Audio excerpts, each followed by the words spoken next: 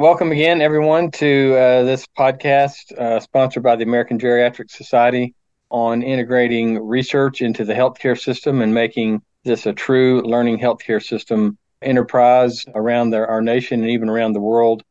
And I am so pleased today to welcome Dr. Catherine Callahan.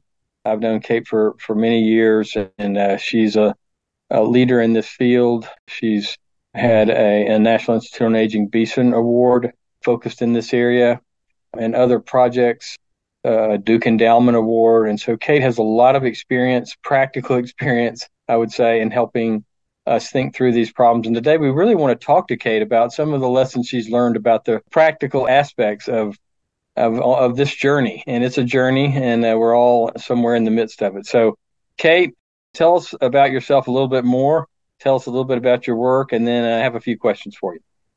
Absolutely. Well, thank you for having me.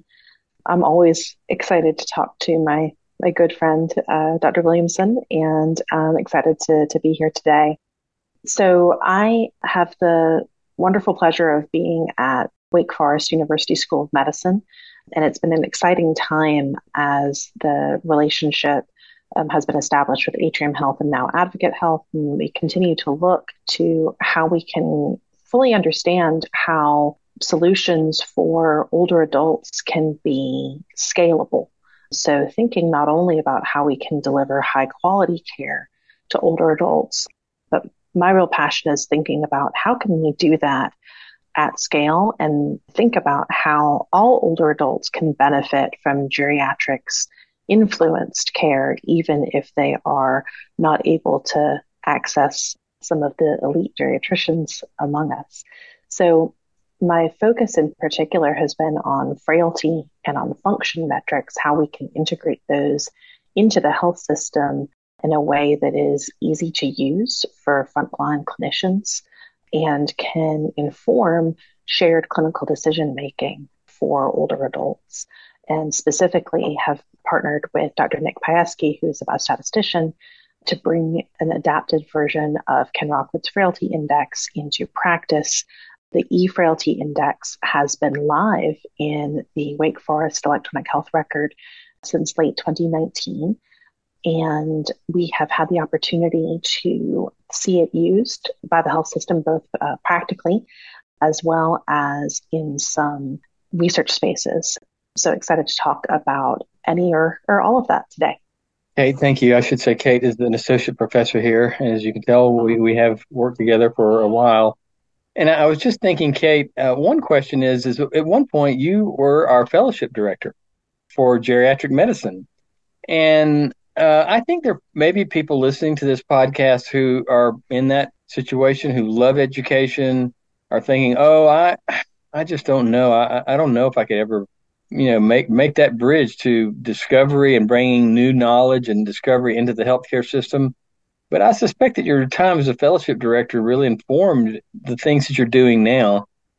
And I know I didn't prepare you for this question or many of the questions I'm going to ask you, but could you just, off the top of your head, talk a little bit about that transition and talk a little bit about how being a fellowship director really influenced your skill in really being a leader in creating an academic learning healthcare system? Absolutely. The first thing I would say is that I think that the scholarship of teaching, of education, is sometimes undervalued. And I say that because I think it's undervalued even by educators ourselves. You know, I had a wonderful conversation at one point with Joe Auslander when I was sort of figuring out my path. And as passionate as I was becoming about research, I didn't want to leave behind the education. And what I found is that there's a really, big overlap between the world of implementation science and education in that both are predominantly concerned with behavior change.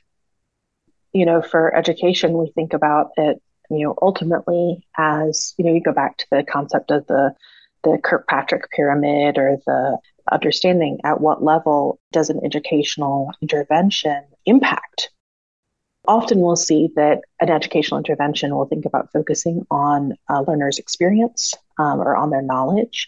But the holy grail of what happens with education is that we want to see this brought home to our older adult patients. We want to change and make the course of care better for these individuals.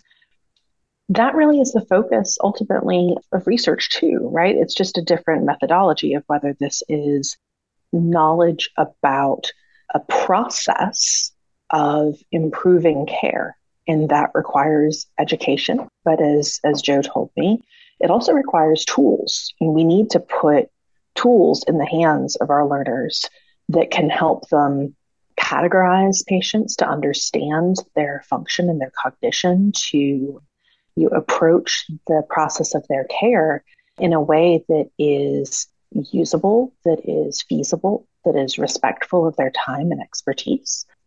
So yes, I would say that part of what I learned as a fellowship director is how very strapped learners are for time, that learners want to do the right thing for the patients in front of them. And another thing I learned is that the majority of people caring for the older adults whom we have dedicated our careers to are not geriatricians. So thinking about the need for geriatrics education, for me, drove a lot of my passion for developing, adapting, and integrating, especially implementing tools that can help frontline clinicians meet those needs, and that their education, their learning is supported by tools that make sense and can get the biggest bang for their energy. So what I'm hearing you say is that educating fellows was a great joy, and yet even as you went through that process, you began to see that you weren't going to be able to educate enough fellows to fill the void, and that we needed a better way to identify knowledge gaps and to get them into the healthcare system more broadly. I think that's what I'm hearing you say. So it is. I was wondering if I could share one very quick anecdote, Jeff. I was at a medical student research day, and I had worked with a student. This is some years ago, and I was approached by a student who had worked with me who was planning on going into a non-geriatrics, really a non-UIM based field. And, great to catch up and hear how he was doing. And he said, told me what he was doing and sort of apologized. And I said, never apologize. We all take care of older adults. I said, what you've learned will stay with you. And he smiled and said, I really hate to say this, Dr. Callahan, but I'm never going to use those tools. I'm not going to do a lot of the assessments because they just take so much time. And he said, I really wanted to when I was doing my sub internships or acting internships.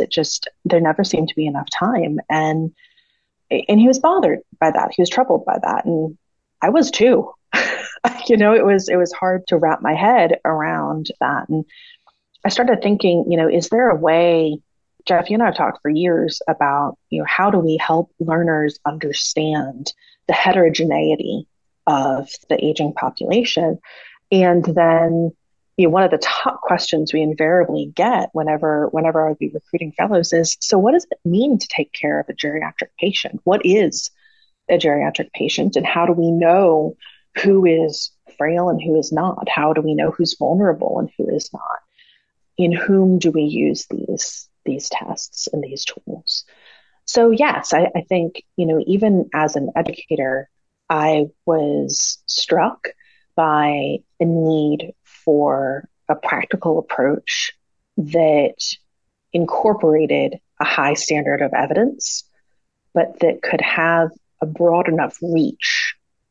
And then as I got more into the study of implementation science, realizing that was essentially a formula. What is the impact of a given tool or intervention multiplied by its reach?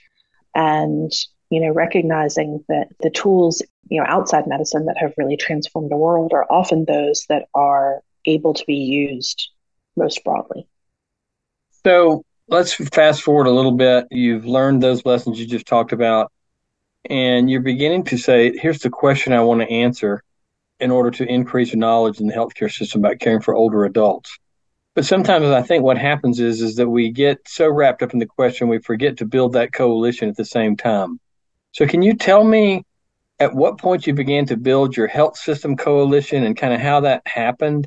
Because again, many researchers have great questions, even discover great things that end up in wonderful journals, but they never go anywhere because I think they forgot that coalition building. Talk to us a little bit about that, because that's such a key part of academic learning health system success. Oh, it's critical. And so much of it is approaching these questions with a sense of humility. I have been humbled many times, will continue to be humbled by how fast our healthcare system is, how much there is to know, and how very, very hard we're all working for the benefit of the people we care for. So I'll say that I think some of the coalition building happened while I was still predominantly an educator. I think that was one thing that was really important. We at Wake Forest had the joy and privilege of Reynolds Foundation funding, and that really started my relationship with a lot of other specialists, whether these are folks in hospital medicine or orthopedic surgery, urology, anesthesia, cardiology. You get the idea. But our focus had been on integrating geriatrics principles into specialties. And through that, I formed a lot of really wonderful relationships. And the other thing that I learned through that process is how we could look at the same patient and have a very different perspective on this individual, and that mine was neither better nor worse than the other. For physicians, it was simply different. And starting to learn what sort of just-in-time teaching, what sort of point-of-care testing, the importance of speed and utility in understanding these concepts. The other thing that I learned was that I knew one very tiny piece of the pie of how the process of caring for patients happens, and how very different that looks from my office space in the STIC center or on the acute care for the elderly unit versus trauma surgery or the cath lab or the endoscopy suite. And that these processes and these pain points, they often seemed to differ on the surface. But I also started noticing that there were a lot of themes, and that I got a lot more in terms of understanding what was going on for our patients and how I might be able to help, whether as a teacher or as a researcher, by starting out with just saying, tell me about what it's like to care for older adults and what worries you, what stresses you out about caring for older adults. Opening with that question rather than, hey, I got a great tool for you, got me way further. One of the critical ideas. So one critical idea is knowing how you're an expert of your own domain, but not necessarily the rest of the system. So there's a lot to learn there. The second is, as researchers, we often want to find the truth, right? We want to find what is the answer to this underlying question. I think when you start looking at health systems change, a lot of it is it's more about solving a problem. So going to potential partners and saying, hey, what is it about caring for this population that keeps you up at night? What do you worry about? Where's a gap where we might be able to help? And a lot of times those would filter down into what we would recognize as the 4Ms or the 5Ms. People ultimately are worried about multimorbidity, the multiple chronic conditions that's the focus of this series. They're worried about frailty, function, cognition. They're worried about doing harm, whether it's through medications or through procedures. But I got a lot further in building relationship if the first thing I did was listen, rather than going in and saying, hey, let me tell you about XYZ. Right. So I would say the first few times that I would meet with people, I would listen, and then I would try to do something for them, to help them understand, or to share an article or see a patient, or just build a relationship and start to understand the challenge from their perspective. And it sounds like you started doing that before you had it all figured out on the answering the question side. You started listening, and you're still listening to people, I know. I have a couple other questions. Before that, I would like just a short description. Many people understand the electronic frailty, so they've heard of it. I want a short description of that, very short, because then I want to ask you a few questions related to not the EFI, but related to the team that helped you build it and how that team differs from, say, let's say, traditional research teams. The EFI is a passive digital marker for frailty.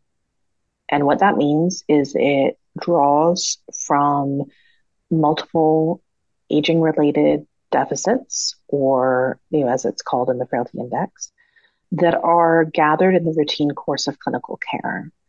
So just as in the traditional Frailty Index will be populated often by elements that are derived from the Comprehensive Geriatric Assessment, these are breadcrumbs that are in the electronic health record. We have a universe of aging related deficits, 50 plus, and the score is generated by seeing how many of these diagnoses, lab studies, functional measures, etc., are present. That generates a proportion, and that proportion between 0 and 1 is the frailty score, with higher scores meaning higher frailty. So the first question is in a learning health system endeavor, based on your experience now, what kind of team members, there are some differences in my perception. I'm more of a traditional researcher, but your team looks different than my team. And so, they have different skill sets. Sometimes they have the same skill set, but many are different. What sort of skill sets have you learned really help speed the process of developing a learning health system project from start to finish? The first question is often, where in the health system are we considering the application of this tool? Whether it's an intervention, whether it's a risk assessment tool like the EFI. A critical early partnership for us was with Population Health. And this occurred during the COVID-19 pandemic, when folks were really trying to figure out and understand how could we stratify risk when a lot of our usual tools were upended by the disruption in delivery that was brought on by the pandemic. And I had the pleasure of working with folks like Kia Eaton and Jennifer Houlihan in our system through our education pathway, and learned a lot through that time. And then circled back when this opportunity came forward. And Kia is a nurse and is an administrator, and has a fabulous perspective on the concept of value-based care, and also on the strategic deployment of staff. And so a really wonderful understanding of what it means to deliver services, and what are all of the moving parts in the health system.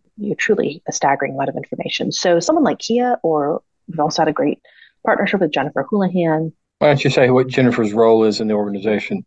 Jennifer is vice president, particularly focused on our value-based contracts. And so her understanding is really about how the health system payment models are changing, the structure of an accountable care organization, next generation accountable care organization, and recognizing all of the different levers that are at play in the delivery of high quality care. These are folks who have their ear to understanding reimbursement structures, how policy is changing, and the conversations that are happening around health policy. While I work with, of course, Nick as a biostatistician, we have a master's level statistician who works with us.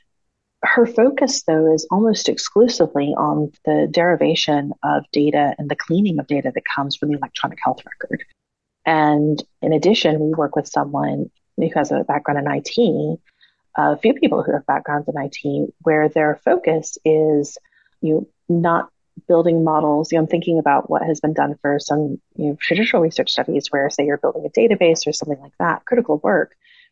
We're kind of trying to interface with the database that is already in existence and figuring out how to collaborate on both the clinical front, so that, for instance, when we were putting together our Duke Endowment Foundation project, we needed to figure out how we could track specific outcomes. Jen Gabbard has done this masterfully in her work with advanced care planning. And what we worked for is really understanding, sitting down with Adam Moses and understanding, well, how does this happen? How does a note get put into Epic? What are the pathways? What are flow sheets? What are places where data reside? You mentioned Adam Moses. Tell the audience what Adam Moses, what's his title? What does he do? Oh, sure. So Adam works in information technology and really has a focus on how to extract data from the electronic health record, how to interpret those data, how to, in terms of their location and their optimal placement. He has some expertise in user-centered design. So where is it comfortable and optimal to put this information?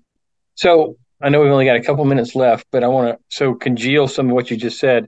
What I hear you say is the traditional researcher is thinking about payment systems from the NIH. We're thinking about how we get our NIH dollars to move through. We're thinking about how do we construct data sets for research purposes. But your work has said, how do I leverage people who understand how payments come through the healthcare system? How does data come through the healthcare system? And actually, someone like Kia Eaton, who's a frontline supervisor of care navigators, what are their needs on the healthcare system? So you put together that coalition to really begin to say, how can something like a frailty index help the healthcare system, help frontline workers, et cetera? In the last couple of minutes we have, I've got two things I want to ask you. First is, I know that you've not only experienced successes, but you've experienced some failures. And we have this concept in innovation of failing fast. Fast is in the eye of the beholder, I realize. But nevertheless, I know I'm thinking of one example when you fail, when you didn't fail, but we just realized that this was not going to be a success. Therefore, it was a failure. At what point did you know that a particular learning healthcare system initiative was not going to be a failure and you ought to just put that on the shelf for a while, maybe come back to it? You know the one I'm talking about? I do. I do. And I think in that case, what we realized was that one of the key elements for a health system initiative or intervention is demand. People need to want it. Now, that could be patients, that could be providers, but we were seeking to intervene with frail older adults at a somewhat tumultuous time for them. We were thinking about the perioperative space. I think what you're telling me is you found that the perioperative space required a whole lot more coalition building than and an understanding of what the community caring for those individuals was willing to sacrifice in order to improve care. And we didn't get there, right? Oh, we didn't get there. And what is it that made you, because we can't keep doing things that just, beating our head against the wall. Was there anything that came to your mind that said, oh, this is not a particular place in the learning healthcare system that I need to spend my efforts. I want to move on. And you did move on. What happened? And you can look, we're all among friends. It's all Las Vegas here. Go ahead. So, I mean, a few things happened. One was that there are a couple of external things and a couple of internal things. An external thing is that our numbers did not look good. I mean, if we had been trying to recruit for an NIH trial, I would have been losing sleep every night. So the numbers of people whose lives you were touching, patients, really was low in the end. Yeah. As one of our friends says, the juice was not worth the squeeze. We were not getting the numbers that we needed. The second is that we were not in a position where the people who could we did not have the people who controlled timing and patient flow on the team. I think another thing we learned that was really valuable was how stressful this particular period of time was for older adults and how they did not have the capacity to add one more item or one more thing to their world during this time. The other thing was an internal feeling. And I think that just as we often say when we're seeing a patient or when we're working this space, you'll get a feeling of concern or anxiety or what have you. And I was starting to notice that the meetings that we had about this were really difficult. The bloom had gone off the rose. What had started as a really exciting relationship and partnership had become really difficult. It's kind of like trying to make a relationship work that isn't working anymore, and we needed to part ways. Not that we wouldn't work together in the future, but what we were able to say was now is not the time. Until there is such a time where XYZ can be different, we're not going to be able to make this work. Great. I got one last question for you. One of the things that I've learned through you and with you is how sometimes in a learning healthcare system environment, unlike traditional research, our learning and our discovery shows up in places we would never expect. And it even wins competitions sometimes where we didn't even know that it was being entered. So can you just close by just telling our audience about just a few examples in the healthcare system, but then in the recent student competition that we had sponsored by the dean about where this particular learning health tool of the Electronic Frailty Index kind of just started showing up everywhere. Can you do that? And then we'll close after that. Absolutely. Three examples come to mind. One is a pharmacy resident used the EFI along with another score to, as part of her residency project, to test what was the optimal way of identifying folks who would benefit from a post-discharge medication reconciliation program. That was wild. You get a notification of publication, and I was really excited to see that. Another example was a colleague of ours in anesthesia who recently published in JAMA Open with the EFI looking at outcomes in the perioperative space, a really elegant examination and a great example of how we had started in that space, and we will likely be able to come back to it, and that we iterate over time. Fail is not there's not a capital letter starting that word fail. That's an example that even though we thought we failed, or you thought you quote failed, here comes a publication out of this, out of nowhere. Here comes a publication. And the other thing is that, that may generate interest, opportunity, and sponsorship at a higher level that may make our ideas possible. And then the other one, which was just great fun, was I was, going through the medical student posters and at Medical Student Research Day, which is one of my favorite days of the year, and met a young woman who was presenting work on frailty in the HIV population. And what was great is that she was talking about the tool and how this was, integrated, and asked if I'd heard of it, and which was a fabulous moment. And I said, "Yeah, just keep going. This is great." But that was a wonderful feeling to see that it was not only ubiquitous. I think there were 8 or 9 posters that had to do with it, and I only had one student this summer, so they were not all my students. And you did finally reveal your secret identity to the person at the end, right? I eventually did. But I told her, how well she had done. Yeah, I wanted your autograph and all that sort of stuff. And then one of the winning entries also is that the one that won?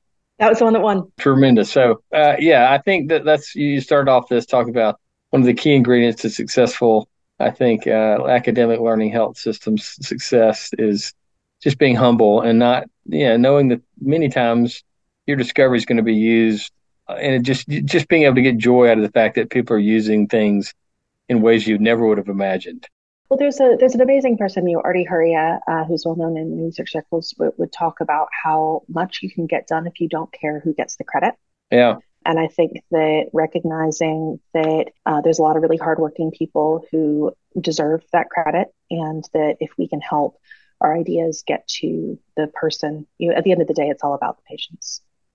John Wooden, the great UCLA basketball coach, said the same thing. I'm trying to figure out where that actually originated, that whole statement. But anyway, it's been wonderful talking to you. I always knew it would be. We could probably talk for another 2 hours, even though you and I have talked about these things many times. There's always new alleys to go down. And so I just always enjoy it. And I really want to thank you. I just thank our audience for listening. And I want to thank the American Geriatric Society for sponsoring this series of podcasts. And hopefully this has been helpful to many of you out there. If you want to get in contact with us, I think you'll know how to do that. But we're out there on the web in different places. But thanks again, Dr. Callahan. I really appreciate it. As always, Dr. Williamson. Thank you.